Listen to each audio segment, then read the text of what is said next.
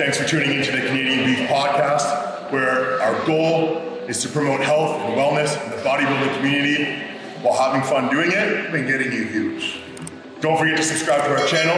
Thank you guys so much for watching. On to the video.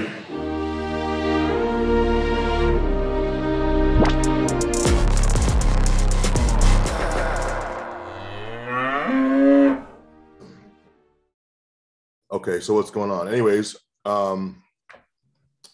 yeah. So what's up? Happy New Year. Yeah. Like that intro. Yes, no, so that captivated our viewers. Yeah. let's just, we might as well just segue right into an advertisement. Check out this cream of rice, guys. You want to get some of that cream of rice? Look at this texture. Yep. You're going to use code STRAND and you're going to save yourself money on goldengrainsfoods.com. Golden Grains fire. I'm out of it. I ran out. I this is literally my last bag right now. Oh, there goes this fucking crazy mic again. Again. It was just doing that. Yeah, your mic's gone again, bro. Your mic's doing weird shit again, Robin. Chipmunk time. Gonna have to cut this out. Talking about reoccurring segments.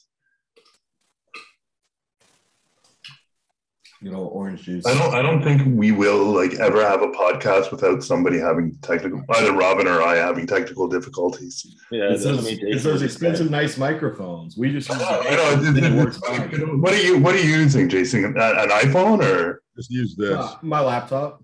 Your laptop? Yeah. Your laptop? Yeah. Here we are trying to get fancy, Robin, and we're fucking it all up. Well, I was going to say, because last time I'm like, Paul, can you speak louder? Can you speak louder? Last time you're like blasting 8 years. I didn't want to be like, Paul, can you turn your microphone down now? Like, it's like, oh my God. Is it okay right now? Or are you doing mic check? It's fine now. I think everybody's good right now. I just unplugged my microphone. So the viewers are probably like, you guys should probably do this before the podcast. Except Paul's late and no, it's okay. I was late last time, so it's even. Anyways. I was like, guilty. I was up, Jim. Let's move on. So it's January 2nd, 3rd. Yeah. And is it the 2nd or 3rd? It's the second. Okay. So New Year's is over. Got their goal set for the year. Yeah, for sure. We were just talking about that, right? So the goal is to get in on those NFTs. Yeah. Get in on the NFTs early. In 3 or 4 years, it'll be worth millions. Yeah. So from what I've gathered, it's a little bit more difficult than just getting in on it because you need about 20 grand to do it. But you just create your own NFTs that, you know, most of them look like trash anyways. Yeah.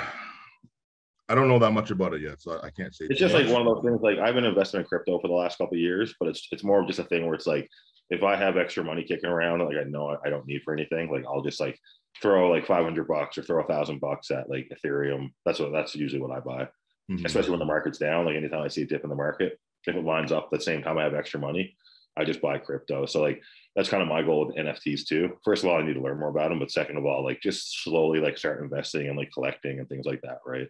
Yeah. Because as they become more applicable, like as time goes on, same thing with crypto. Like as like crypto applications become more like actually like usable and applicable, then they're gonna be worth more and more, right? So they're gonna go up just like the stock market does on like a pretty steady basis, I think. You think cryptocurrency will continue to grow, you know, in the next 23 years? Do you think it's the next? Yeah, dude, absolutely. It's like the new internet, right? But it's the .com. But that's the funny thing. That's why I was asking, because like none of you guys were around for the .com, but I was. And, you know, initially people were making a shit ton of money because it was new, it was fresh. Obviously there's only so many domains you can get, but people were like harvesting domains and investing in domains. But it's crazy because people made a shit ton of money. But it all ended in like, you know, there was a huge crash. That's the funny thing. The market was huge. And then I think about 5 years later, it was silent and everybody lost, you know, if they didn't buy anything, they lost everything. Well, that just happened with Bitcoin, right? Yeah. Did it with Bitcoin? Okay. Yeah. So there's going to be. It just happened with Bitcoin like probably 6 or 7 months ago. Right. And now like they kind of, I mean, it was known that the market was going to drop around Christmas, like around New Year's time. And like, there's essentially like crypto, like there's bull runs, like is what they call them, like every so often. Right. Mm-hmm. So, and that's like what you'll see probably now, like going into the spring and summer, like like Ethereum, Bitcoin, and obviously the smaller coins will follow. They'll just be worth more and more. Different currency. Yeah, and especially with like crypto awareness as well, right? Like people are starting to understand that like this is kind of the time to start buying in. You know what I mean? What about if you want to make money over the long term? So what about for Canadians? Because from what I've gathered, it's a little bit harder to get in because we can't use certain apps or something. Or is that true? No, you can use, as long as you can use like, I mean, Coinbase is probably the easiest one to use, and like you're gonna be able to buy like your most basic forms of cryptocurrency on that. But they're adding more and more to it all the time. But then I mean, like if you use Binance and like if you know how to use like MetaMask and platforms like that like exchange different cryptocurrencies, like that's pretty advanced. Like I'm just kind of dipping my toes in that. Like I have a friend that's local that helps me. Like he has like millions of dollars in crypto. He really knows what he's doing. So yeah, he helps me along with that. Get him on the podcast. Being Canadian, yeah, we could get him on easily. But being Canadian, I don't think it should limit you at all. Okay, I only just because Chris Bumstead was talking about how he had to apply for a U.S. citizenship in order to get involved with NFTs. So he's at a disadvantage because he's Canadian. But like I said, I don't know about it. So I don't know if that's true or not. But well, man, now that you say it, like, you know, until I talked to Antoine, I haven't heard of many Canadians that like are really into the NFTs. Yeah. Like, so I mean, that could definitely have, as far as NFTs go, that could have like what you're saying could be true. But as far as like investing in crypto, I don't think it has anything to do with it. Yeah. So probably the best thing you could do is just start off by getting a Coinbase, putting a little bit into a couple different coins, and then kind of just learning about it. Like you got to actually, like, because I've been listening to these podcasts and I get what they're saying now, but I haven't done anything yet, so I don't exactly know what to do yet. You know what I mean? Like the safest thing you can do is put money in Ethereum and Bitcoin. Like, because like those are going to be your long-term investments that are going to, like, I mean, they're going to be like the two coins that are going to have the most applications in the future, right? Yeah. So, I mean, you can't go wrong with investing your money there. You're going to see like probably like, you know, a 2 times or a 3 times on your investments like every year probably. But like where people make big money is like where you really got to know what you're doing. That's where crypto can become a full-time job, and that's like trading, right? Yeah. It's like you're like, it's almost like trading stocks. You know what I mean? Like you're exchanging coins for different coins at the right time, like to see like when certain coins like go 10 times or 50 times or like 100 times like that. You guys hear about Dogecoin like last year? Like some people were made millionaires overnight on that coin, right? That's when it comes down to like, you know, just being lucky, I guess, because if you're picking things that have a lower chance, and you could have a bigger payout, but then also obviously there's more of a risk. It's always risk and reward, right? Yeah, you're gambling. Of course, I mean there's always a risk with these things, and I think NFTs are probably a good way to go now, and you know, towards the near future as well. So NFTs are going to be so applicable in the sense of like copywriting things and trademarking things, and like people not being able to copy like certain things, right? Like because NFTs kind of give us the ability to like everything has its own specific like address and like invoice number in a sense. You know what I mean? So like especially when it comes to like art's probably going to be like the first like application of NFTs, and like that's what you're seeing with like what the NFTs actually are, right? Yeah. People come out with collections and things like that. So I don't know. And they're good too, because they're all like all the transactions are publicly like open to the public, like anybody can access them. So it's not like, you know, like in a bank, you know, all that information is basically secret, you know, like we can't access anybody's transactions or anything like that. But when you're using NFTs, you actually can. So you can keep that open database for kind of everybody, which is pretty cool. And it's tax-free as well. And the biggest thing I think that is going to carry it forward is it's the oppressed are going to lean more and more towards this, because they feel like it's a big FU to the government. And then this way, it's like people can kind of take things back into their own hands again, where it's like, you know, this is something that they don't have control over. So that's why it's going to grow so fast, because people are. That's what I was just going to say. Yeah, exactly. Yeah. It's not the stock market. Like national banks and everyone. Normal currency is like the government's money. Like they control it. They control how much money they print. They control the worth of the dollar. Right. All of these things, right? Whereas like they can't control that in crypto. Yeah, like if our Canadian dollar tanks down to 60, you know, compared to American dollar, we don't know why. There's nothing we can do about it. It's just now we have basically less value for no reason. Yeah. Which is not the case with cryptocurrency. So Yeah. But and the other thing is you have to think about the application of cryptocurrency because the world's changing, right?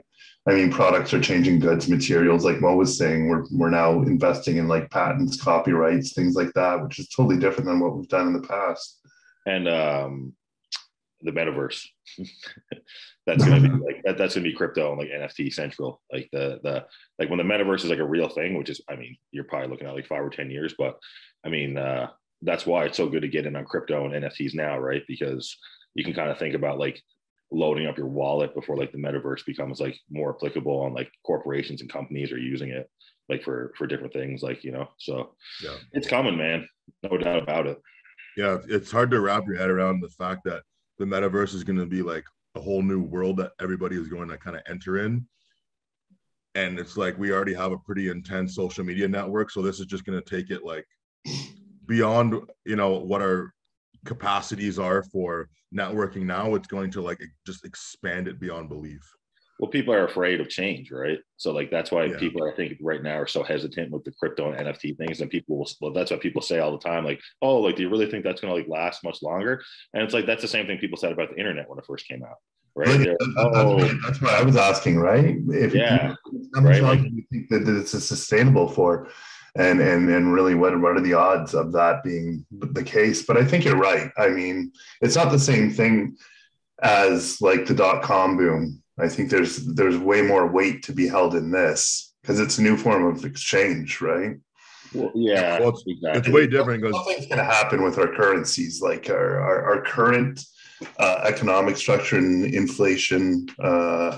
It's just not going to. It's not going to be sustainable for anyone. I don't think it will happen in our lifetime, but I think cryptocurrency will eventually take over like currency in general. Because I mean, our governments are like literally making like our form of currency like more and more less valuable, and like I think it will happen in our lifetime. So we're moving towards a digital, artificially intelligent controlled world.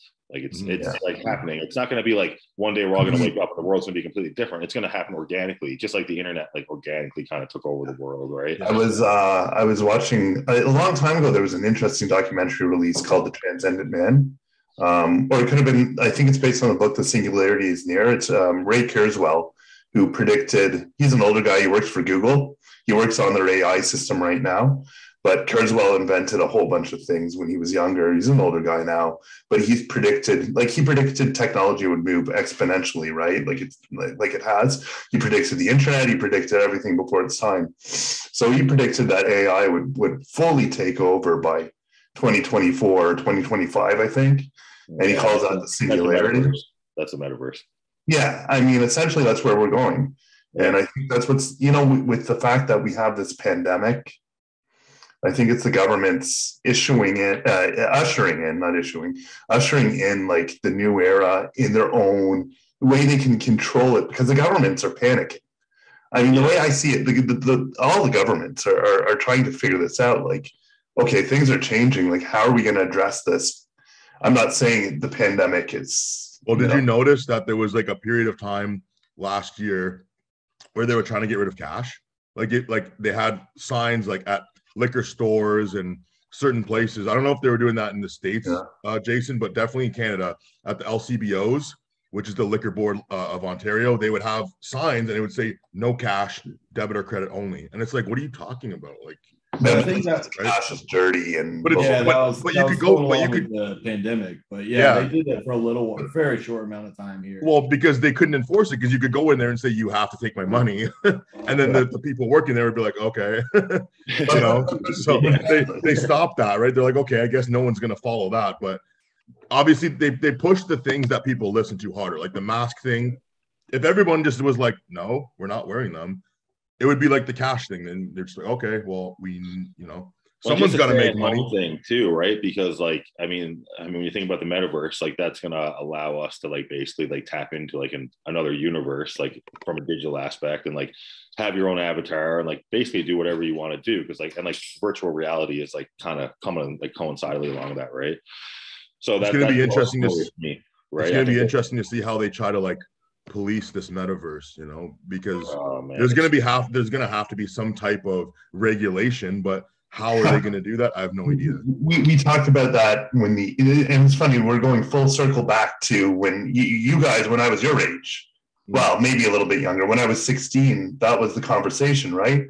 How are we going to police the internet? Well, the internet shouldn't be policed because it's an open forum.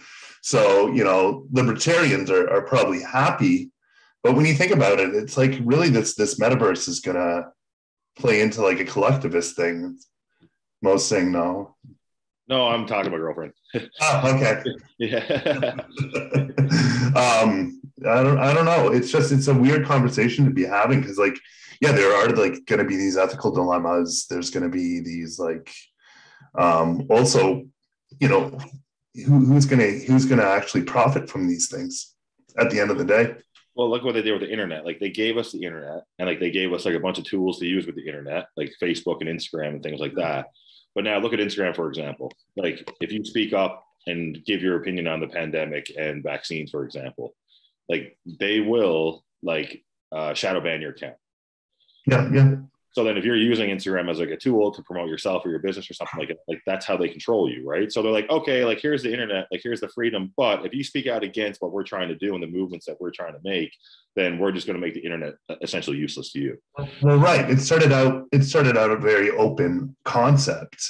And then it went further and further controlled. And now we're the developers. And this is the scary part. The developers will go, maybe not the developers, but the big tech will go in cahoots with, the other people with money or the governments, and they'll regulate things. They'll regulate slowly. So we're going to get this regulation of the internet and probably going to get this regulation of the metaverse. Somehow people are going to be able to control it, right? And it will be people with money. But who will be the people with money? I mean, it's going to be Facebook. I mean, Facebook already owns Instagram, and now they own the metaverse as well, right? Yeah. Scary shit. Well, I mean, it doesn't exist anymore. Metaverse is Facebook. Yeah. Renamed it, or it's the new. Things are moving fast. What do you think, Jason? We broke Jason. He's like, fuck this. I think I just woke up and this is deep. Jason's like, I'm not ready. I wasn't ready for this. This is not a bodybuilding podcast at this point, really. Yeah, no, honestly, I just haven't done a ton of research on all that stuff and given it too much thought yet. So I don't have a ton to contribute to this conversation. Yeah. Bro, just throw some money at Bitcoin and Ethereum. Yeah. That's a safe bet. You're not going to lose. Learned something. Yeah. we got onto this because Paul asked about our resolutions or goals, right? My other resolution is to, like I was telling Robin yesterday, to have 2 very successful off-season phases. Yeah. So we were talking about how you can actually quantify that. How do you know that your off-season cycle was successful? So whether that's a certain amount of lean mass gained, how are you going to figure that out?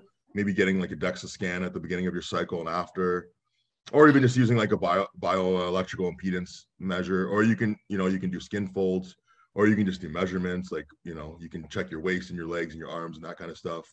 But there's got to be a way, right? And also with your weight and in the mirror and pictures, of course, right? But that way you can say, okay, this first cycle, say we gained 5 pounds of lean muscle.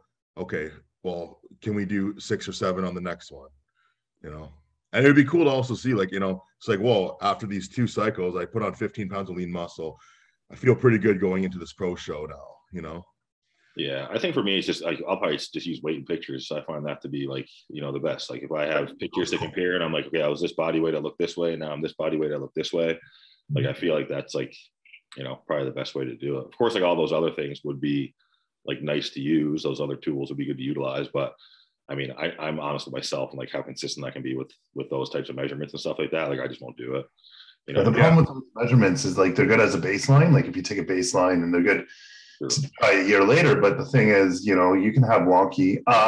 Here's a good example. When we look at measuring body fat, and I hate these measures because I got an RMT. He does fascial release stuff, but anyways, he's been a PT and stuff for years. So he uses the calipers he's probably been using calipers for 20, 30 years. You know what I mean? So he should know how to calculate.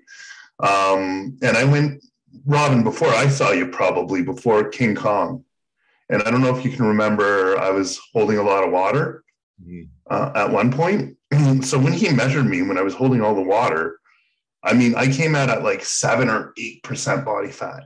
And it certainly wasn't 8% body fat, because within like the week and the week after, when I did nationals, you couldn't, like, he was pinching skin on my back that wasn't there when I dried out, you know, and it's not like I magically lost, you know, 3 or 4% body fat. It's just that we hold water in different places.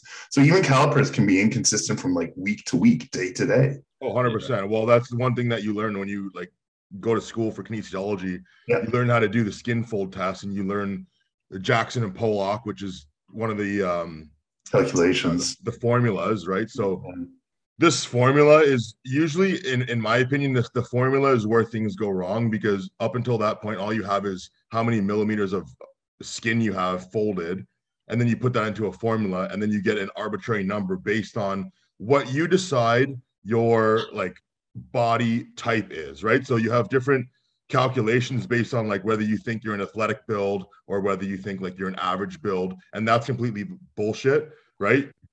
Because it doesn't really make a lot of sense. Even it's even different for African Americans and white people. Okay, so that just goes to show you how outdated this formula is. So the best thing you can do, just to keep it super simple, is just pick 3 sites where you hold body fat the most. So that's, you know, for probably for guys, it's going to be like right on that, like above the hip towards the back where the kidneys are. It's probably going to be like on the chest, and then like maybe like on the just on the stomach, right? And then just taking those 3 spots, you can, let's say you're at 3 millimeters of fat on your chest and you go up to 5, you know, you've put on a little bit of body fat during that cycle. But, or, you know, if you don't put on any, then, you know, you just fucking got lean tissue, right? So it's a super easy way to not like use formulas, literally just check the millimeter folds. And I don't want to explain too much about that, because I'm sure you guys can Google it if you really want to do that. But I think it's a good idea anyways. I find it the hardest thing I find about the off season, like it's hard to set like goals. Like I find like for the level that we're at, you know what I mean? Because like I've been doing this for a while now, like I've done so many cycles, but also the fact that like our bodies change like every year, right? Like it's hard to be like, okay, this worked last time, so I'll do this, and it will work this time, and I'll get the same result. Like, you know, because like my body requires like different food amounts now. Like, you know, like so many things have changed, right? The way I train has changed. So it's kind of like, I don't know, I guess for me, it's like, I just kind of like check all the boxes every day. You know what I mean? Like do what I'm supposed to do, like get my food in, train hard, of course, you know, optimize rest and recovery. And like, you know, I think I would probably gauge a successful off season off like that. Like if I did everything I was supposed to do throughout the entire, you know, week 1 to week 16 or whatever. And then, you know, did I come out healthy? Like, do I have any injuries? Like, you know, obviously did my lean body mass go up like at least somewhat? Like Yeah. Like if you can gain 5 lean tissue in 16 weeks, like that would be amazing, right? It's really hard after a long time of training to put on lean tissue. Well, I know it's been getting harder for me every year. Well, if you're putting on 3 pounds of lean tissue every 4 months, that's a pretty fast gain. Yeah, I don't think any pro is the whole year of prep. And like I've all the gains I've made since the prep have been like pretty lean. Like I'm still pretty low body fat. So I think like, for example, this first off season cycle, I could probably gain maybe 5 pounds, right, of lean tissue. And then on my cycle that I'm going to do after that one, my second off season cycle, I might only gain like 1 to 3. Take off that body fat and water anyways. That's why I like DEXA scans. DEXA scan will tell you lean body mass, it'll tell you your skeletal weight, it'll tell you your water, it'll tell you like pretty much everything, so you can like differentiate between like what that mass that you're gaining actually is. Do you have to go to the hospital in Ontario for that? No, but you do. I'm pretty sure in Canada you do need to have a doctor referral to go, but you can go. They're kind of hard to find, but like Humber College has it here. You can go, like some hospitals have it. Just once you locate it and you can just get a doctor to vouch for you, then you can usually set it up, and it does cost money though. That's like, it's like $150. I think we only have one here in a hospital. Yeah. We have we have a couple DEXAs at the universities. Yeah, we have one at Carleton and Ottawa U, I think. And they're not that expensive. I looked into it 1 year because I was like, I really wanted to see what my actual body fat reading would come out as a DEXA, because when you're lean, you kind of want to see what that true lean Mm. equates to, and the DEXA is supposed to be the best test, right, for that. It is. But what's funny is you're going to get inconsistent reads from the DEXA too, and certain people have like these outrageous body fat like numbers, like 3 or 4%, and some people come out 8 and they look like they are 3 or 4%. So visually, I mean, as a bodybuilder, I wonder how much these numbers really matter. Like I said, other than being a baseline from the year before, like to compare it to, like maybe my 3% really is 7%, 6%. The muscle mass is going to, obviously depend heavily on that, right? Like, yeah, right. And muscle maturity, thickness, density. Well, I know I did one of those like 2 days out from the Arnold Classic one year. I was doing a photo shoot at a gym and they had a DEXA scan set up in the back office of their gym. It was pretty sick. Cool. But they were offering free DEXA scans to the competitors competing at the Arnold Classic, the pros. Oh, that's cool. Yeah. So I went back there and he said he had only seen one person come out with a lower number than me. And I was just like, dude, who could it be? I was like, was it like Jose Raymond?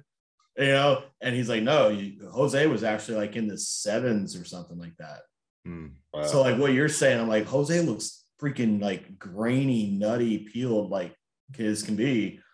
So how much does that number really, if his DEXA scan came out in like the over 7%, I think like even if you like whatever you did that morning could change a DEXA scan, right? Because, like, say if like you get up and like you go in there fasted and get a DEXA scan, like what I mean, like your body fat's going to be at its lowest. That DEXA scan also highest, and it also measures your visceral fat too, though, not just your stuff. Yeah, it delineates all the factors. So I don't know. So it's measuring your fat around your organs and everything too. That doesn't show when you're looking at how peeled you are. Yeah, it's true. Yeah, because I just wonder, like, because like for example, like if you got up and drank like a liter of water, and like went in and got a DEXA scan done, and like the other person got up and didn't, like because the volume of water in your body would automatically change like your body composition, which would have an impact on your body fat. Like, you know what I mean? Yeah, I was 2 days out, and with the DEXA scan, it should shooting a workout. So I don't know how accurate mine was. I think mine came out right under 6%.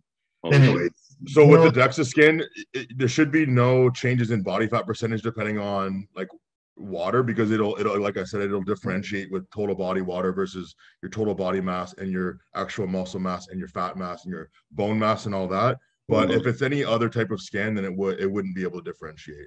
Right. The DEXA is supposed to be the one that delineates all the factors, and it's like but yeah, like you guys were saying, the one main difference is that the DEXA will take all of your fat, and if you have visceral fat, even if you have fat stored within your muscles, everybody stores it in a different way, right? So let's say Jose Raymond, maybe he gets rid of all of his subcutaneous body fat, and he still has some within his muscle, some with around his organs. Yeah. The DEXA scan will say, okay, this guy's 7% body fat, even though he looks like he's inside out peeled. He could probably keep dieting actually to get rid of that visceral fat. I don't want to deviate, but that's crazy, because people were talking about how bodybuilders could potentially be unhealthy because they're storing that fat and they never really get rid of it in their organs and muscles. But you know how that happens is because it's insulin resistance. That is it. Okay. So and lots of bodybuilders are insulin resistant, diabetic and insulin resistant, because they don't understand how to check blood sugar, they don't understand how to use insulin properly, and these kind of things. So that can really lead to visceral fat. And you got to do 10-minute walks in between meals. Yeah, but that can also make you look a lot larger. Well, I was gonna say also one way that you can help get rid of the visceral fat and around the organs and stuff like that is more high intensity cardio, sprints and stuff like that, which we don't do much of. True. Yeah. I like the high intensity, but most coaches, like I've never had a coach. I've only had one coach that ever let me do high intensity. It's good for cholesterol. Steve made me do sprints for like interval sprints and for an hour. Jesus. Fasted for I think we were prepping for the Classic Physique Olympia. I can't do anything besides walk now for cardio. Dude, it was I would do the sprints on a elliptical, and then walk on the treadmill for like the intervals. So it was like You were hopping back and forth? yeah, I do because they were right next to each other. So I did 1 minute on the elliptical all out as hard as I could freaking go, and then walk for like 4 minutes. And I then have the elliptical 1 minute all out, back and forth. This guy is super setting cardio machines. That must have looked hilarious. Well, I couldn't sprint, dude. I was not about to sit there sprinting on the treadmill, Oh, that's So, dangerous, man. to save my joints and everything too. Yeah. I was like doing it on the elliptical and then walk on the no, treadmill. it sounds like something Rob Graham would do. It was brutal. My last day doing it before he changed my cardio, I had an asthma attack at the end of it. Shit. I was Jesus. so freaking dead. I've done lots of wind gates. I think wind gates are pretty good. Yeah. Do like because if you're cycling, it's pretty low impact, right? You can pretty much go to failure at the highest resistance possible, and you're good to go joint wise. My cardio for my last prep was like 70% walk my dogs. Yeah. Yeah, me too. I find the best cardio is a steady state, lazy ass walking around. But if you're walking a lot, I mean, that's a lot of cardio. You just got to factor that in. I was doing like 10,000 steps a day. So Yeah. It's Well, I was trying to do Yeah, sprints and wind gates when I was at MI40, and Ben's like, stop. he's like, dude, you're way too fucking big. Yeah, he's like, just go sit on that bike for an hour and just pedal at like 40%. And I'm like, Wait, okay. Robin, what was this the off season you had when you were really heavy too? No, this was like 4 weeks out, man. Oh, okay. Because I was at MI40, and I was at that point I was only doing 30 minutes of cardio a day, and then 5 weeks out I started doing sprints as well, and I would just basically do like all out wind gates, maybe just a couple of them. Like I don't think I've ever done more than just 8. spike your heart rate. Yeah, so 60 seconds to failure basically. But he had this awesome bike because it's an actual Wingate bike. So what you do is you're pedaling and there's no resistance, but then there's weights, so you can actually put like plates on the bike, and then when you're ready to go, you drop the weights, and then it hits the cycle. So you basically you're on no resistance, and you're going like as fast as you can, and then you drop the hammer, and the weights come on, and you just power through it for 60 seconds. It's crazy. It's so good, man. I've never heard of a plate loaded bike before. Yeah. Makes me think of when you're like a little kid and you're biking uphill and downhill. I hate biking. I don't know. I'd hate to cycle for cardio. Oh, it's right here. It's called the Monarch Wingate Testing Bike Ergonometer. Did any of you guys live on your bicycle when you were a kid? Oh yeah. Everyone. Yeah, I think everybody did. Yeah, man, that was the. I lived on a trampoline and on my bicycle. That's You don't like see kids if I on was their bike these days. outside. If I was outside, I was jumping on the trampoline or I was on the bicycle. Look at Everywhere. this I went. bike. Oh, this is the Wingate. That's Yeah, interesting. check this out.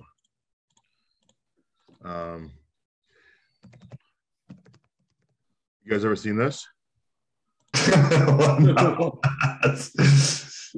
You want to know how to get some big fucking legs? This is actually this video is the reason why I started doing it so much. So he basically is like how to toast a slice of bread. Look at this guy's How much fucking energy it legs, though. takes. First of all, Yeah. Holy shit, man! why do you think I started doing Wingate so much? Look at this fucking guy. He's the guy that they use for the memes for Don't Skip Upper Body Day. 100%. This is basically all. He just sits here, and it's just like this is the bike, right? So it's got some weights on. Actually, this bike's different. Up to It's just heavy. Man, Buddy's quads are saucy. Yeah. They're fucking like 36 inches, man. Yeah, he looks like Something big like that. round. It's ridiculous. Well, let's see here. It's what do you say? 100. They're 74 centimeters. Yeah, look up how many inches that is. Yeah, Probably. fucking- 40, 42. Dude, 40-inch quads would be fucked. Yeah, that's pretty nuts. they're 29. They're 29 inches. Okay. How Oh, you're gonna bigger quads than this guy. 40 would have But been- never But the mind. guy weighs like 170 pounds. No, this guy's legs are small. compared Well, to the rest of probably- his body, they're Yeah, it's probably a small guy, but he looks. You ever seen like those middleweights that are really small, but they have like 25-inch quads or 25-inch like legs, and it looks like they're huge. This is the guy. Man, there's some people that should literally give up training legs and just get on a bike. yeah. Like, Might be me. if leg training's not working for you, just get on a bike. Maybe I should do some cycling. You should. Bicycling. I do 20 minutes every morning, man. It's great. Yeah, I hate it's sitting usually- down and doing cardio. Like I can't like get out of bed. I have like a recumbent bike, and Yeah. I've tried to use it a couple times, but like I just feel so lazy if I get out of bed and go sit down and do Yeah. I guess so. you guess know, it's just so. a weird thing. Yeah. But I mean, like walking at like 3 kilometers an hour isn't that much different. Oh no, I'm not saying from like But even like a it's calorie burn engaging. standpoint. It's more of like a mental thing, I guess. It's Right? engaging. Yeah. Yeah, for sure. Like if I wake up and I go outside and I take a walk, it's more, or Mo's got his dogs. It's more engaging than getting on a bike. I don't get it how people get on bikes in front of TVs or their PlayStation or whatever and just Talking to game. me? I've done that. I've done You do that. that? Talking to me? What the fuck is wrong with that? I've done that for years, man. Literally I'm the not only way way I to get, Nintendo Switch on the bike. dude, exactly. The last 4 weeks of cardio on prep, I'm basically just playing video games. Or I do like that. watching fucking or listening to podcasts or watching something on Yeah. YouTube. Yeah, maybe some podcasts. I used to hate the mornings. I couldn't find a good podcast to listen to. Yeah, that's Yeah, I annoying. know. I would like revert back to music, and I just end up turning it off because When you're Yeah. doing so much cardio, you're like, shit, I've watched everything on YouTube. As, What the hell?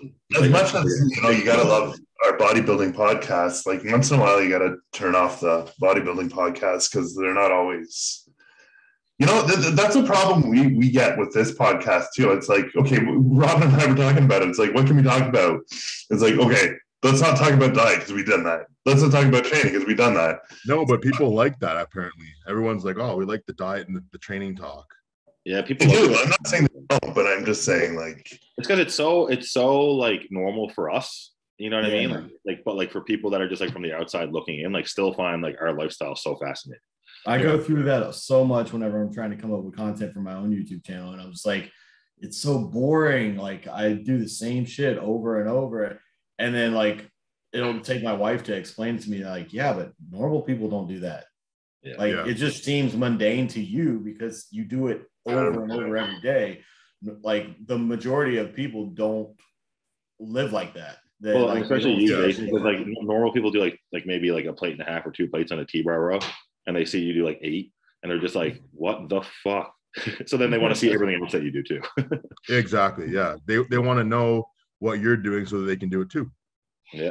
Right. yeah, Like we've probably all done that. Like we were watching like Jay Cutler's videos, right? It's like, Oh yeah. you got to pause it when he opens his fridge because you got to know what's in that fridge. It's like I can see what's in there, Jay. You didn't I hide got that. some Right? normal shit in there too. Exactly. So then you get to know the secrets, right? Even me, man, I still love like watching the guys' lifestyle videos and stuff probably more than anything else. 100%. I loved the Nasser videos when he's just like so like so annoyed that he has to eat the chicken. Like he's just like, Just annoyed with everything. he's just so angry about everything he has to do. he's angry, but he quantifies everything so much too. And I saw this one video where he's in prep. I don't know which Olympia it was, but he was eating like all the sushi as part of his prep, and he'd go out to sushi restaurants, but he had it all laid out in a book. Someone actually planned it for, I think his wife or his friend or someone was planning it out for him at one point, and he was eating all this sushi. He's got everything like pre-explained, So if someone's like, "Hey Nasser, like, what are you doing?" He's like, And he gets "Okay." so annoyed. Yeah, He's so annoyed when somebody asks him, he's like, oh, yeah. oh. But man, like So- nothing was more motivating than watching those DVDs back in the day, like Marcus Rule, just like walking around the grocery store, or like even those fucking Costco run videos, man. I used to watch like the Costco run videos, and I would literally just go do the same thing right after it, like, yeah. Well, man, I got a question for you guys. Like out of all the '90s bodybuilders, who are your guys' favorite physiques? I like Nasser. Yeah. I like Nasser. Just want to interrupt the podcast to say thank you to our sponsors, Helix Labs and GorillaWare. If you guys are enjoying this podcast, make sure you hit that like button, subscribe to our channel, check us out on Spotify, and most importantly, use our code BEEF20 at GorillaWareCanada.com, HelixOnline.com. Thank you guys so much. Back to the episode. I like Nasser. Yeah. I like Nasser a lot. I'm there like Nasser and Dorian, like in between that, just because like they're like that big, like rugged, like just like slabs of muscle on like a big structure, right? Yeah, exactly. Which is my only hope. So that's probably why I like Mastered and Dorian. Yeah. Is that what you said? Are you counting Ronnie in there at the end of the 90s? Yeah, well, I mean, like what's your yeah, like in the same with Dorian. Dorian 2000, like early Ronnie. From 90 to 90. The first couple of years. I like the Nassers and the Dorians because I can train like that. I can't train like Ron. Yeah, that's true. Who can train? It's a different vibe. Train like like Ronnie, though. It's a different vibe, right? Like I feel like I can vibe with those other guys. Like I can do those things, but with Ronnie's lifestyle, it's like I can't eat like 4 scoops of fucking protein powder Synthesix and like not be like destroyed, or like I can't eat like just like frozen beef patties, you know, like. He was an anomaly, or inspires to train like Ronnie Coleman.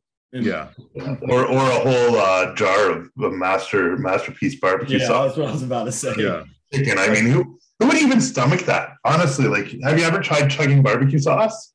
That's essentially what he was doing. He was eating a whole fucking barbecue sauce. That's got to be hard on the stomach. See, I mean, I like wearing tights and leggings for leg day, but I would never be able to wear see-through yellow leggings to the gym.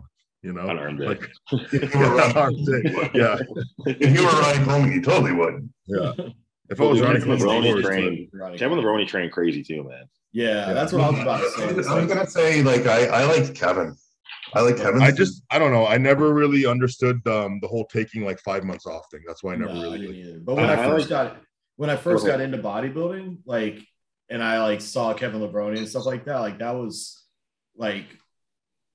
Before I knew too much about him or anything like that, that physique just like popped to me. Yeah.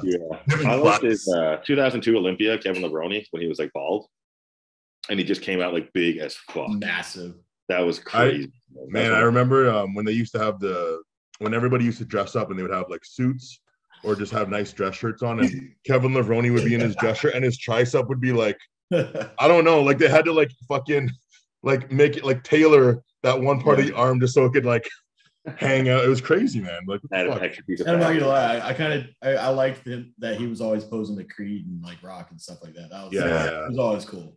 He was his own person. What Robin was saying about the Olympia, where they'd all wear suits. I gotta go. 2000 Olympia was like the best dressed, like Olympia. What do you call that? Conference. Yeah, those guys were all look like refrigerators walking around. What's that? They all just look like refrigerators. But it was so much, so much more impressive when you see everybody up there in like suits and dress shirts compared to just wearing like track suits. Well, dude, that's like half the guys this year, right? Like come out and like I'm not talking shit about anybody, but like like Hunter Labrada, like coming out in like a hoodie and like a hat, like come on, man, like it's the Olympia, like it's a show, man. It's for entertainment, like. If you're gonna be chilling like backstage, obviously no one cares.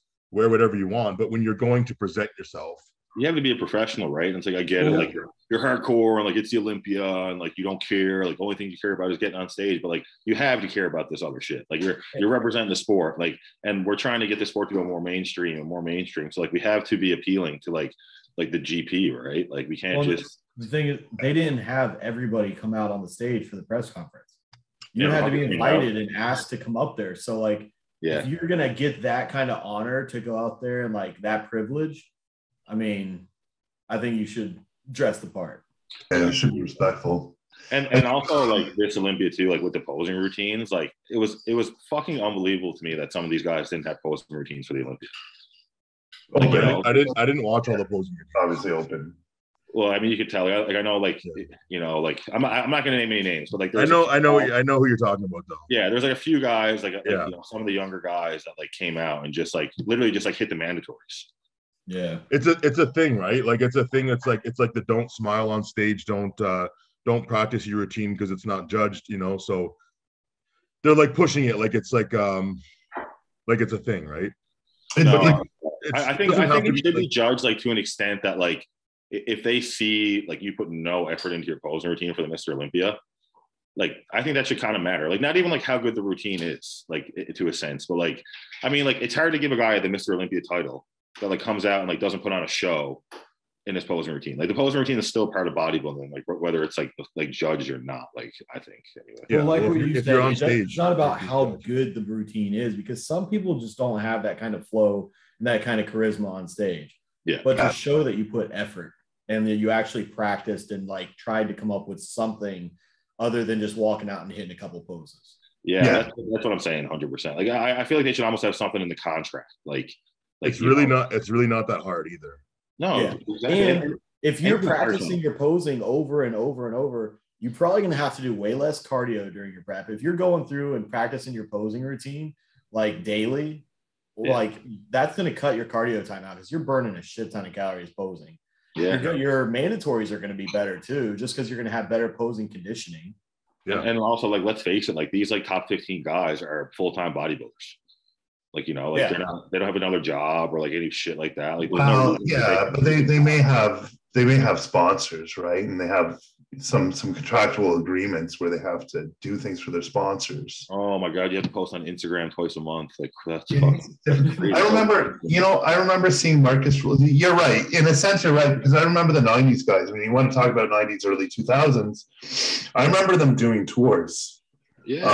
I remember Really seeing hard. Marcus Rule. Marcus Rule was here in my city, in my town. And man, did he ever fucking look agitated, you know, because he's hungry. Like these guys come in, they're hungry. There's tons of people waiting all day at a GNC to see them. Saw Ronnie Coleman too at a supplement store.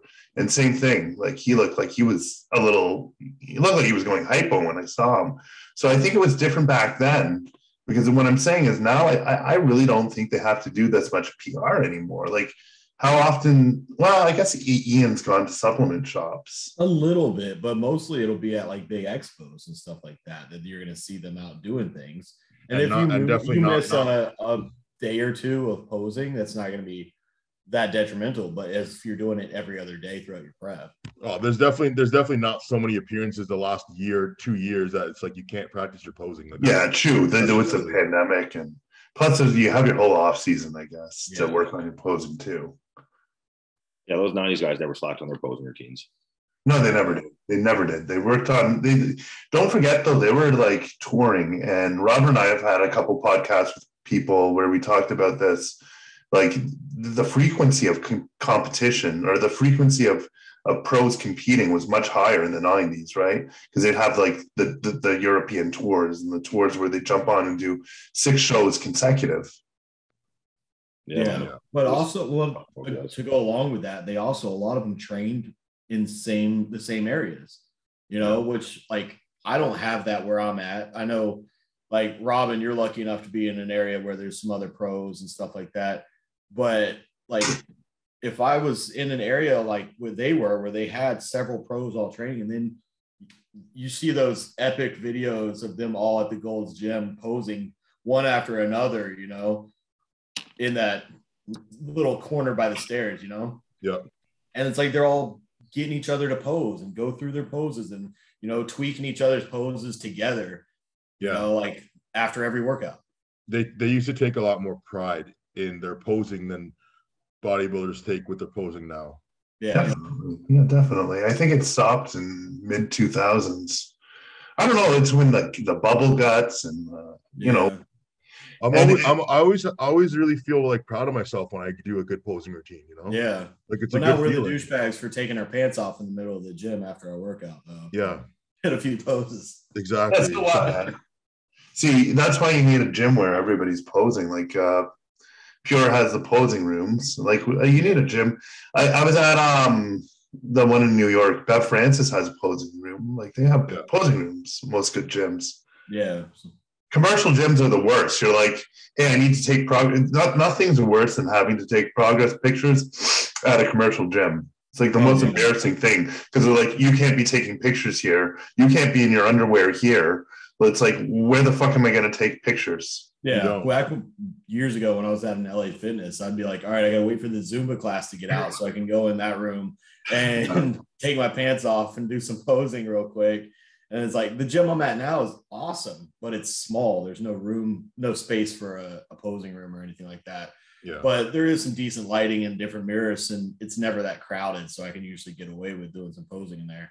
Yeah, I did a lot of mine in the Good Life change room, and had my coach saw a lot of other naked dudes, and I sent him my progress pictures. There is no change room at the gym I'm at. Like I said, it's a small gym. Like You- there's a you're- couple like singular bathrooms, and it's a smaller gym. It's awesome. It's old school, hardcore, but there's just not the space for it. My first show, I was working out at a Good Life, and I was posing in the bathroom every day. And one day, some guy just came, like he walked by, and he's like, hey man, like I see you posing here every day. He's like, do you need like I own like a mirror company or something. He's like, do you need some like a big mirror? I'll drop it off at your house. And I'm like, okay. And he literally brought me like a full size giant mirror and like brought it into my house and set it up for me. Hell yeah. Holy Yeah. shit! Yeah, and then I never posed a Good Life again. It was sick. Yeah, I just set it up. We had a guest room, and I had, back when we had boom boxes, I fucking put on a boom box and had like fucking Lady Gaga playing, and I just pose for like Lady- an hour. Oh yeah.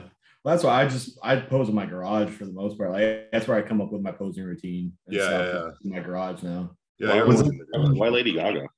Yeah, no, I was gonna Lady Gaga. This is very fucking. It wasn't my boom box. It was my stepsister's boom box, and that's what she had in there. Now we hear excuses, right? Yeah. You're a My big Lady sister's Gaga fan. Yeah, he just let the Lady Gaga slip and was like, "Oh fuck." It's okay. I can edit that part out. Note to self: don't drive in Robin's car and listen to his music. Yeah. Don't get Robin's playlist. Get hype, man. What do you guys? Like, total deviation from what we're talking about? What do you guys listen to when you're training? Ooh. As long as Lately, it's I'm on an upbeat, EDM I'm kick. good. I'm on an EDM kick. I was like all metal for a while, and now I'm like all like EDM, like dance music shit.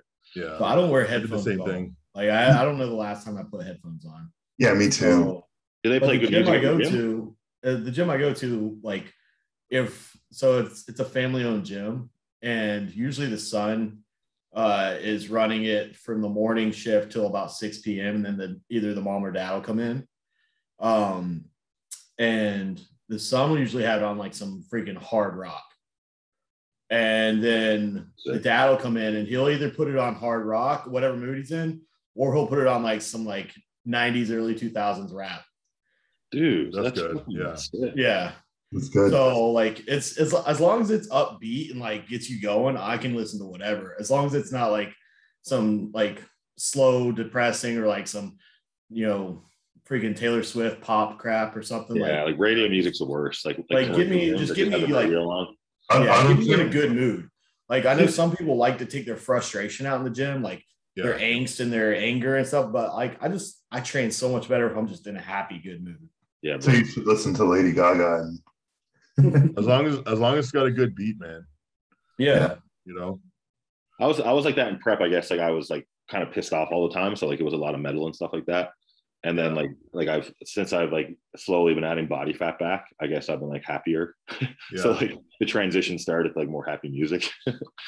Yeah, It depends on what I'm I was training, exactly too. like that too. Honestly, it depends on what I'm training. If I'm going in for like an arm pump, I might throw it on something just a little lighter and just like, get me like just in a happy mood, whatever. And then if it's leg day, I might want it to fucking scream at me. Yeah. I want some hard stuff to like really get me in the mood for some pain. Do you have like go-to songs like that you go to for like a heavy set, like something that is going to help you get through like a hard set of hack squats or something? Man, I used to. But Anything by like I Trivium. said, I don't really pick the music. I just put it on Pandora when I go in the gym. So Anything by what, Robin? For like hardcore, I like anything by Trivium or Agony Scene, Atreyu, anything that has screaming. I like screaming. Screamo. Screamo. But Trivium is like my favorite. It's so much fucking like just heavy, hard fucking like drums, Yeah. like just I bass think drums, like double bass the- drums is like that's pretty much enough to do a heavy set. the son that runs the gym a lot of time will put it on a lot of like System of a Down playlists. Oh yeah, that was sick. Stuff like that, like Five Finger Death Punch, which is all that, like that's all awesome to me. Godsmack, whatever. I think back when I did listen to my own music, it's been a while, but I don't know if you ever heard of the band Head PE. Head VE, no. Oh, but they had a song called Blackout that like if I put that song on, I was gonna like give Fuck it some everything shit I up. got.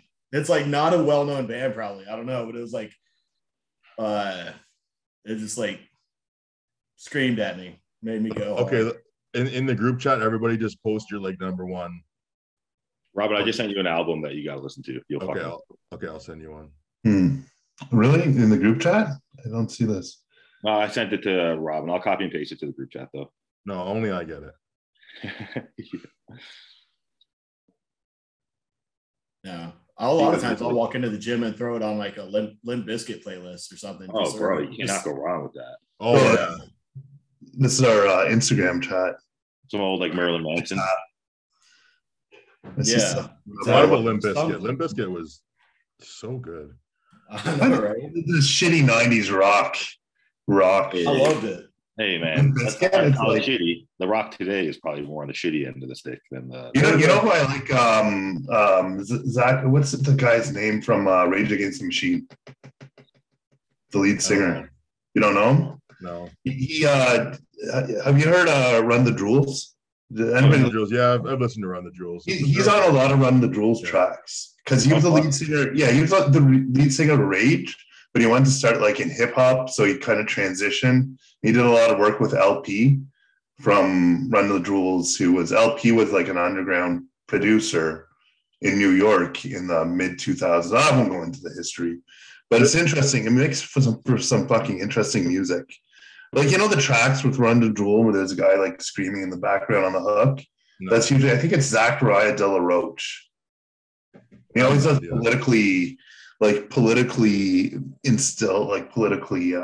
driven kind of music. Sure. So you guys are all sharing your Spotify playlist? Yeah, I dropped this is my prep playlist, the 2000s Screamo. I don't know if you guys like Screamo, but the 2000s ones, man, those are all like nostalgia, you know. I don't have Spotify either. I should. Really? Yeah, like I had it for a while. Now I don't have it anymore. You guys ever listen to like Alexis on Fire? Yeah. I grew up on that shit, man. Yeah, that's in there. Like they're good songs too. The lead singer, not the Screamo guy, but the other guy. This is one of my favorite songs. I listen to this one at least once every workout. This is Pierce the Veil. Have you heard of Pierce the Veil? No. Listen to that song, King for a Day by Pierce the Veil. That's a really good one. Have you heard of As I Lay Dying? Yes, they're in this one. Yeah, great. Like As I Lay Dying, A Day to Remember, Bless the Fall, From First to Last, like all those 2000 Screamo bands. That's basically like, in my opinion, that was like the peak of fucking emo music. Like it can never get better than that. Well, it was like the beginning of metalcore too. Mm-hmm. Yeah, As I Lay Dying, and like basically that genre, right? Yeah. Is there even any like real rock these days anyway? It's like back then, like there was a lot of really good rock music. Getting harder to find, man. Did you guys hear, Robin, do you know about like the lead singer of As I Lay Dying and like how he got so like, he actually ended up getting really close to like Robin Dana Bailey because like they were like they always use that band's music in their videos and stuff like that. So then the lead singer guy, I forget his name, I watched like a YouTube documentary on it, but he like started getting into bodybuilding and shit. And he started taking steroids. Yeah. And then he made this like plot like to get his wife killed. Whoa. But he did it like with a cop. Yeah.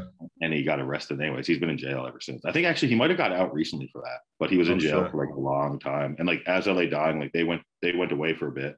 And I think they came back like 2 years ago with like a new lead singer. That's intense. Yeah. Wouldn't that be ironic? Like if he was like he like kills his wife and he's singing a song and it's like As I Lay Dying, like as she lays dying, he's like singing like goodbye or some shit. Like I think he just started his first Tren Ace cycle. And then never start with Tren Ace. There you go. That's why. Yeah, they went to shit after that. Never start with Tren Ace. Always start with Test. Yeah, of course. Yeah, this guy pretty interesting research on Tren and desensitization, and you can completely take away your social inhibitions. I don't think that's true. Apparently it does. Well, the only thing that Tren will do is it interacts with dopamine and it suppresses dopamine production. So I think you might be less social, if anything. Yeah, less social, not social inhibitions, less social.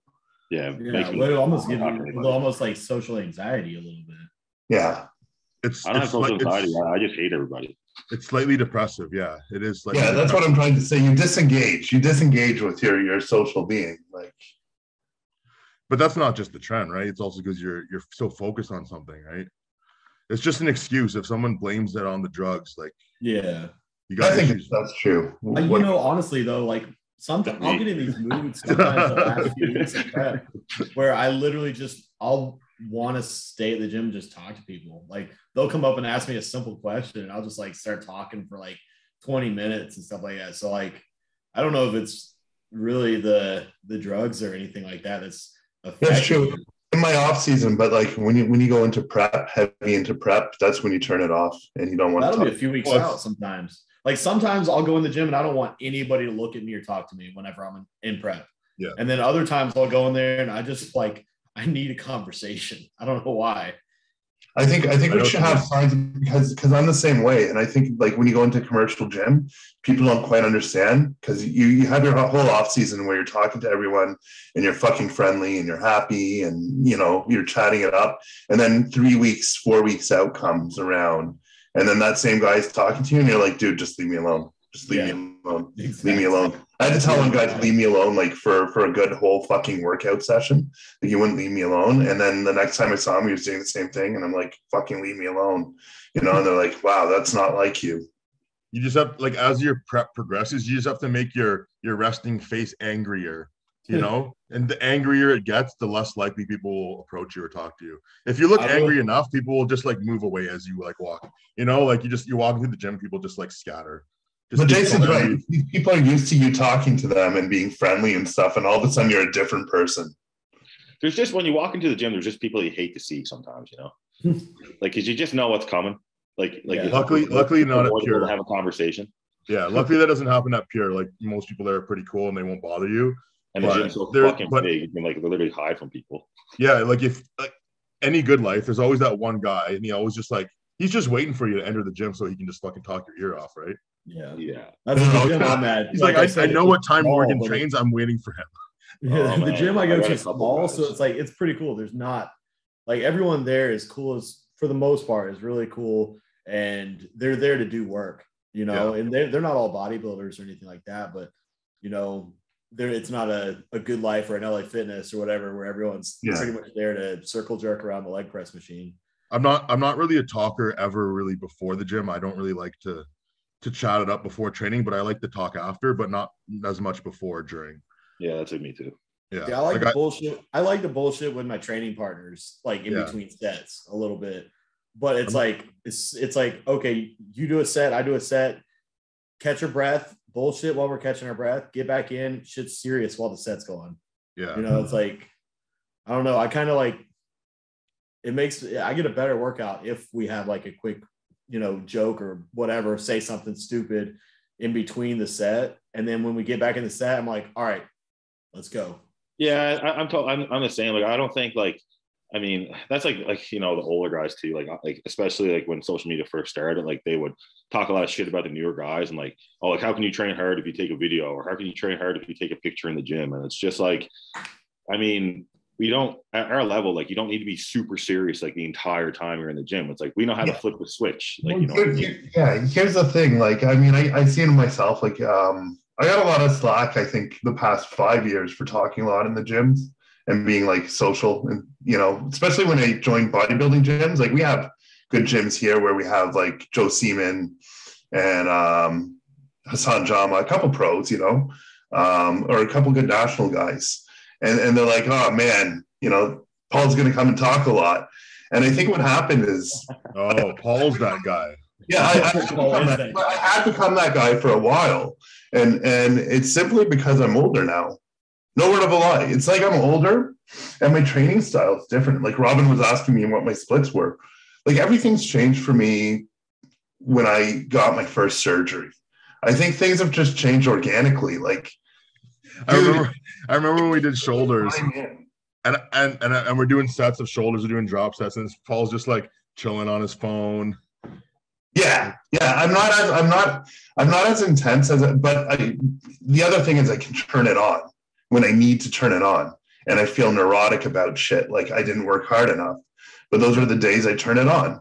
Like, I mean, you can't always be. I think when you're young and fresh, you can always be 100%. I have I have like rules in my mind. I don't know if you guys are like this, but like when I enter the training session, I don't touch my phone. Like most of the time, if I'm training with someone, I don't bring the phone at all. If I'm training by myself, I'll bring my phone. But the rule is that I don't go out of Spotify. I only just stay within Spot unless I'm doing a video, obviously. But it's just like little things, like rules for me in my head. So I know for sure that if I go start texting, I'm done my workout. I'm just gonna go home then. You know, so it's like things my like phone that. in my bag, and Yeah. I'll pull my phone out of my bag and like ask my wife or whoever to film a set or something real Yeah, quick, and he goes back to that. People take it to the extreme where they're like, "Well, Jason's touching his phone. He must not be training hard." It's like, dude, like he's a pro bodybuilder. Like this is what he does.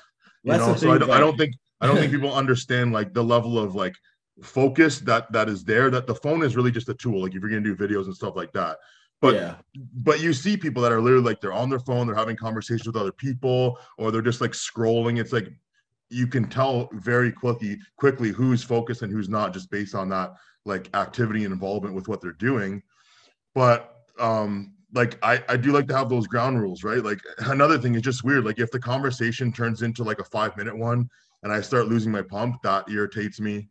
I was about to say the So, exact same thing. Like I said, I like to bullshit real quick between sets. Like have like a quick laugh, make a joke, whatever, and then get serious for the set again. But if somebody starts talking to me and it just starts going on and on, it messes up my set. Like it'll mess up my next set or whatever. Like it starts to piss me off a little bit. And I'll still try to be nice to the people, whatever. But I'm like, I got to get this set. Like it's throwing me off my workout. It's the worst when you go into the commercial gyms, like, and you get the guys, the people who just talk and talk. I've got this older guy following me now. He's like in his 70s and he's using SARMs. I tried plugging him Todd's the SARM company, the Helix Labs, right? Or Helix Canada. I'm like, go to Helix online, use my discount code. And then he went on Helix, and I don't know if he actually got anything, but he's always talking to me about SARMs. And this guy's in his late 70s, I guarantee you. Or he might even be 80. But when you get to the gym, like he when I get to the gym, he sees me and I see him waddling over and I'm like, fuck, he's going to talk to me the whole time. And he follows me from machine to machine to machine.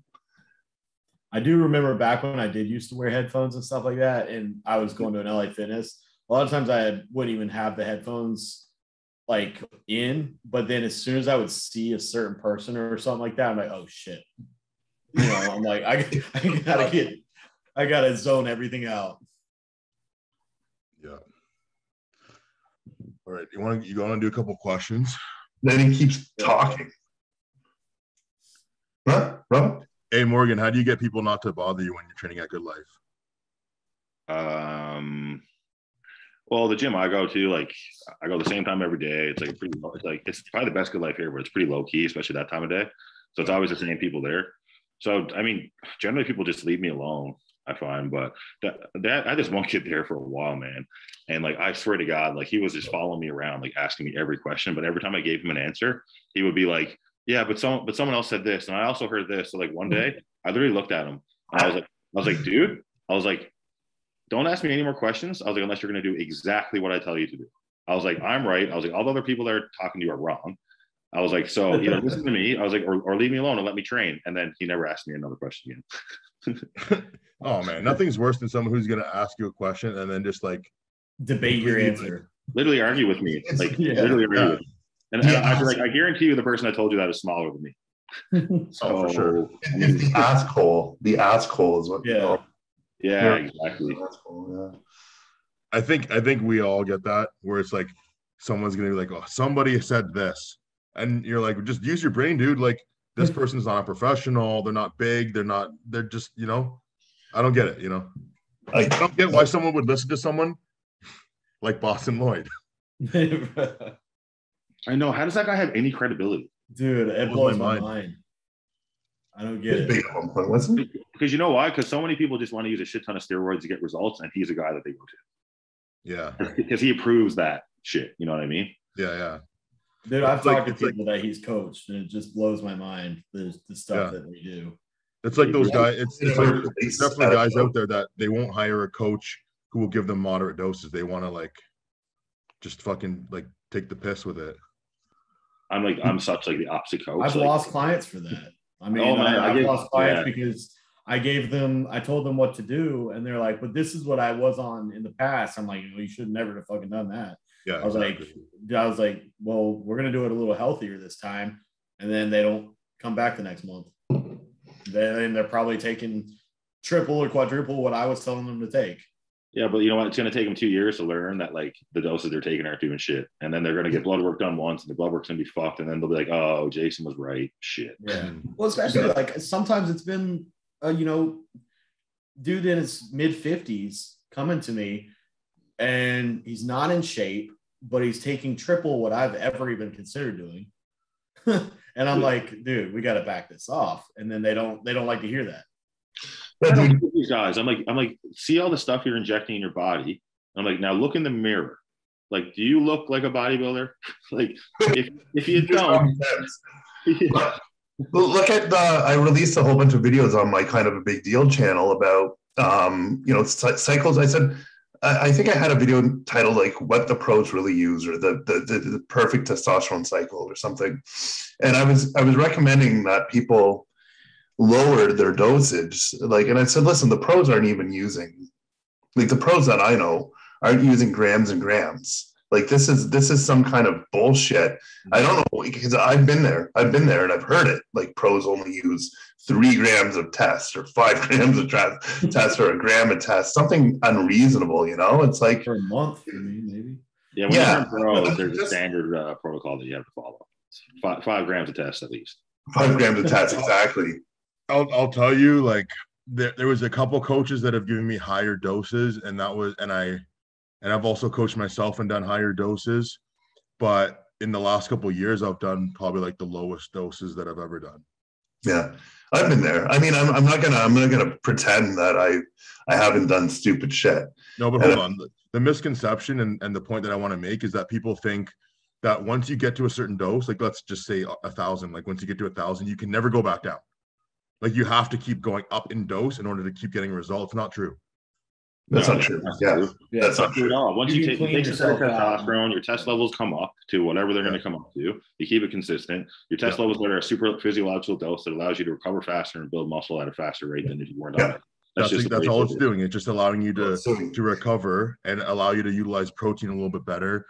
And it doesn't mean that if you take more gear, you're going to get bigger. You're not going to get bigger with anything except for more food and more weight on the bar. Everyone can build muscle on 500 milligrams of test a week. Everybody. And if you can't, then the problem is you're training on your food. Not because you don't have enough gear in your body. Yeah. Like Jason's 260 pounds using 125 milligrams a week. So, and I'm maintaining like 285 and I'm using 125 milligrams a week. So this week I decided to bump it up. We're going to start a real off season. Let's go. Yeah.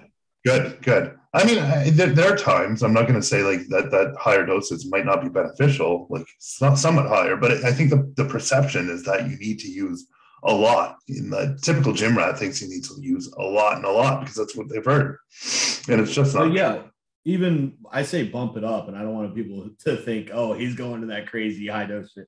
I'm like, bump it up means I'm probably going to go to like 600 tests and maybe add like 200 or 300 Deca, 200 or 300 Primo. That's pretty good. Yeah. Yeah. That's a good. I hop off early again, guys. Sorry. I got something to go. But it was nice seeing you. Peace out. All right, bro. We'll see you later on, guys. Let's just answer this one question then to finish it off. One of my clients asked me this actually. He said, how do you make money in bodybuilding? Can we be financially independent just doing bodybuilding?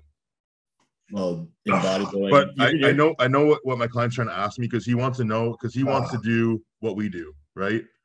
So he's trying to figure out how to market yourself. Like you have to make bodybuilding is nowadays an avenue to become your own boss, essentially marketing yourself. Like you are the product. You have to market yourself to create different avenues of income. Yeah, Jason answered that perfectly. I mean, bodybuilding in itself isn't going to generate a ton of revenue. You're not going to be running around winning, prize money at competitions. And I think once people realize that, and they realize that bodybuilding isn't, something that's an income, a sport that'll generate income for you, but it does put you in that position where you can potentially be a social media influencer and all types of other things you can do by marketing your image and your brand. But that takes, it's more of operating a business based on your lifestyle, other than competitive bodybuilding is not going to bring you in money unless you hustle and you make money. You create a name for yourself, and you have people like, Ian, for example, he used to coach a lot of people. He's not really coaching anyone anymore. He coaches Chris and maybe one or two people that he's had for years, but he's not really coaching anymore, which used to be his main income probably. And now he's making money off of sponsorships and winning a couple big shows. Yeah. But he makes that money because he's created such a market for himself as, a popular name in the sport, not just from competing, but from social media. You guys answered that really well.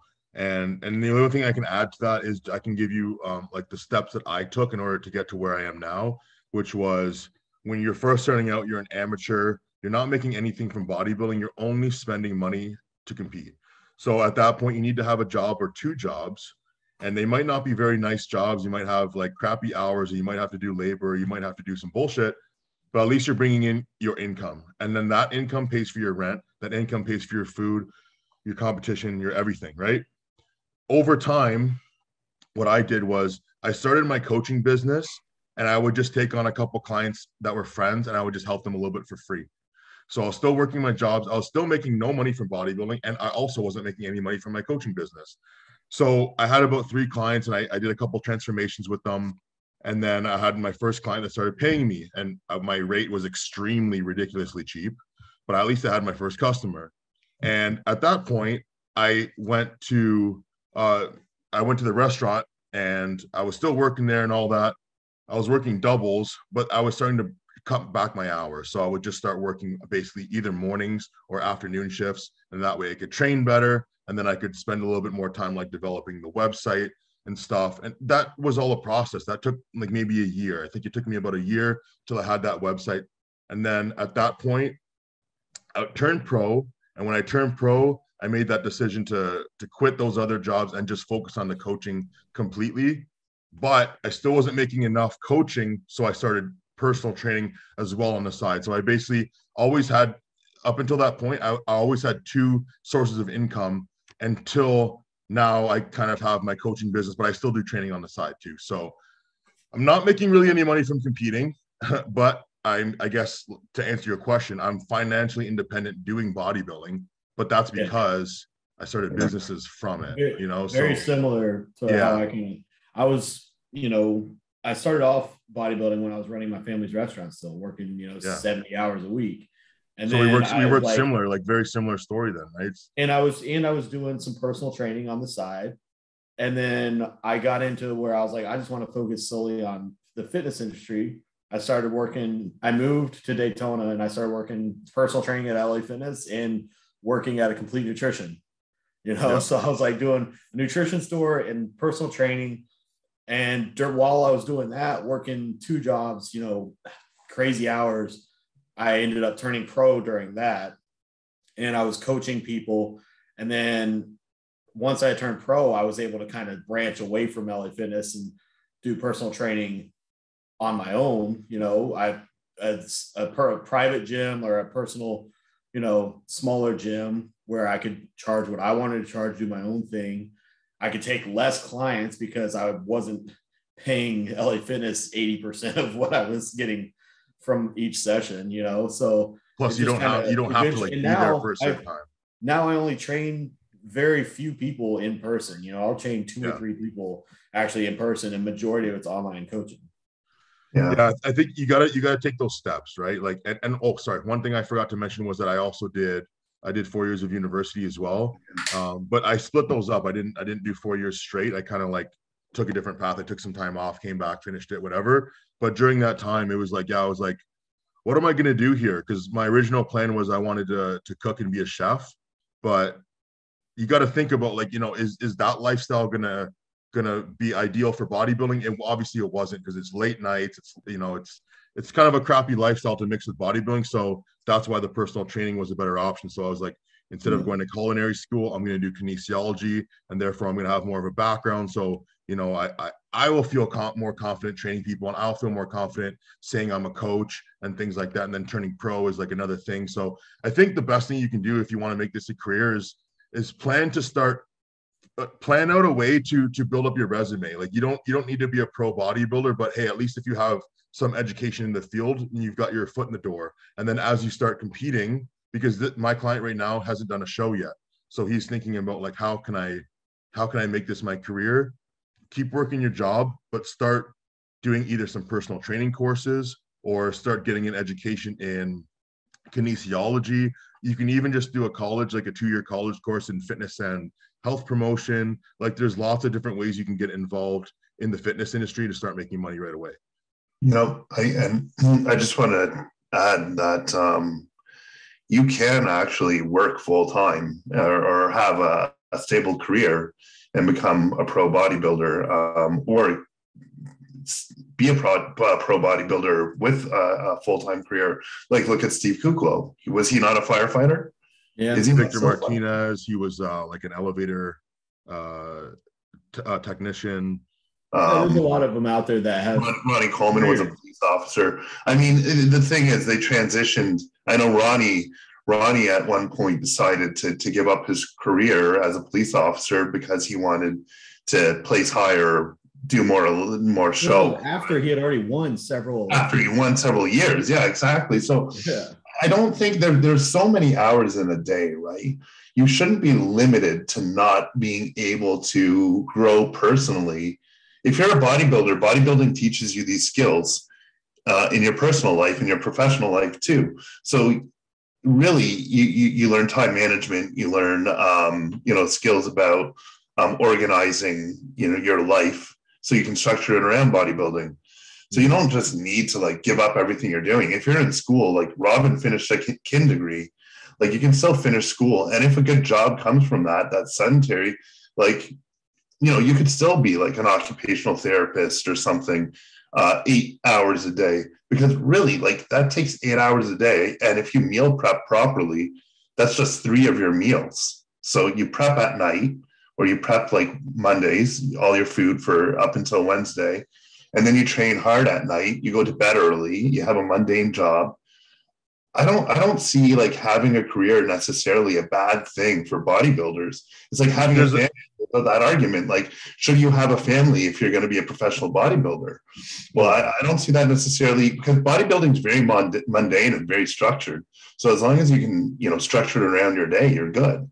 If all you had was bodybuilding, like, that's it, like, you have a lot of free time. Mm-hmm. You know what I mean?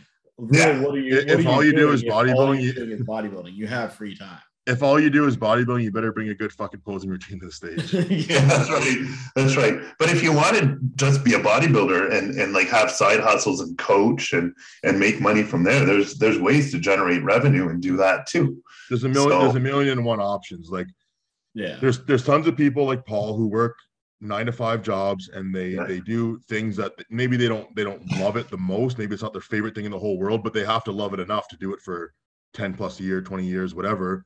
The main thing is that you have to pick something that's sustainable to your lifestyle, something that you actually have some type of love or passion for. And then the third thing is just that, hey, does it make enough to support what you're trying to do?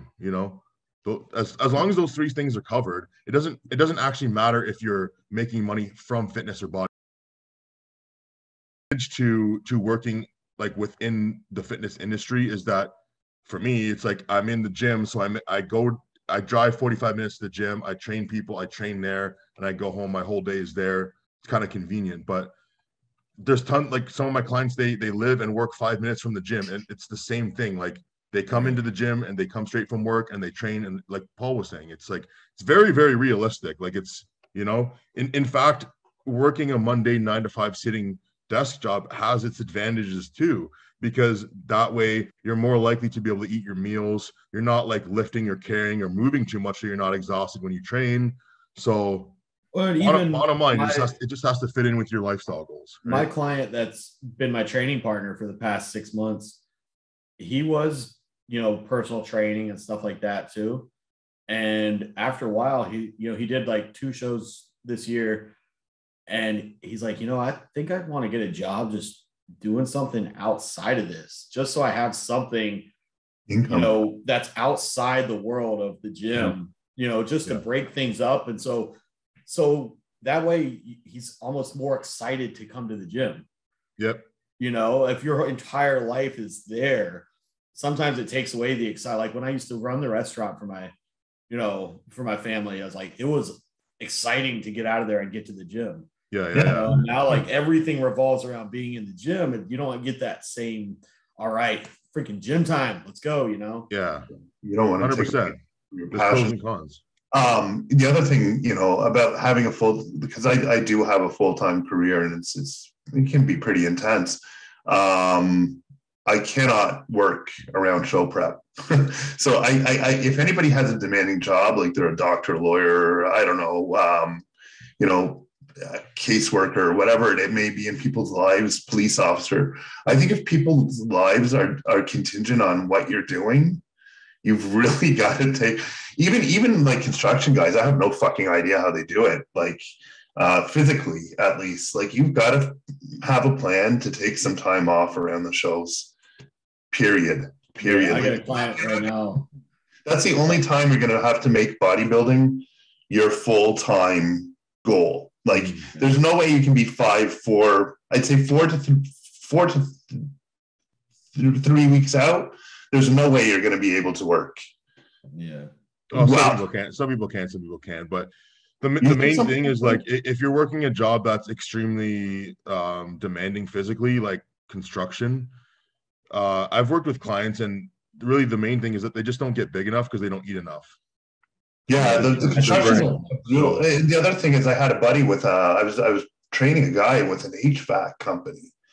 That's the worst because they're lifting heavy shit all day, and he trained really hard. And I think we got him to maybe just guesstimating 3-4%. He was like 4 weeks out. He dropped out of that show. This is a long time ago, but anyways, he dropped out because he couldn't even do his job. He's like, dude, I'm falling asleep in the car in the morning, and I've got clients I've got to service. I'm like, well, if it comes to like making your money, your income, and a bodybuilding show, like I guess you're gonna have to drop out and maybe plan for someone else to do the physical labor next year, because it ain't gonna happen 3 weeks out. Yeah, well, a lot of my clients ask me like what they should do if they're working, like let's say they're working like a night job. It's like a 12-hour shift overnight, and it's not conducive to their goals. I just say, listen, man, you got to find a new job. You have to find a new job, because if you're telling me, this is the thing, if you are telling me that these goals are as important as you say they are, then it shouldn't be that much of a deal to go and find a job that's more conducive to your goals. But if you continue to tell me that this is what you want, but you're not willing to do what it takes to get there, then I know you're full of shit, and it's an excuse. So you have to look at your job. If bodybuilding is something that you really, really, really want, and you're working a job right now that is for some reason not allowing you to get to where you want to go, you're going to have to find a new job. That's the bottom line. It might be a little scary, and it might not be an easy thing to do. I think it's anything that you want to give 100% to, you're going to have to take risk. You're going to have to make some sacrifices and that might take a while to pay off. I've quit on the spot because I've had like a chef tell me that I can't compete because he needs me for that weekend, and I was just like, see you later, man. I'm gone. Like I'm doing this show, and I'd have to come back and find a new job, and it wasn't ideal. But if anything was going to get in the way of my goals, I wouldn't let that happen. Yeah, if it means enough. Like if you really want to be a pro bodybuilder, then that's another story. I mean, well, like if you just want to like be healthy and stuff, like completely different story, right? You can fit in fitness to any lifestyle. But what I'm saying is, if you want to pursue this at the level that we do, that you are, then there's some sacrifices and some lifestyle changes that might have to be made. Yeah. Right. So But anyways, I think we answered that question tenfold. Yeah. Let's wrap it up there, guys, and we'll do another one next week. All right, guys. All right, guys. boys. Happy New Year, gentlemen. Yeah, have a good one, guys.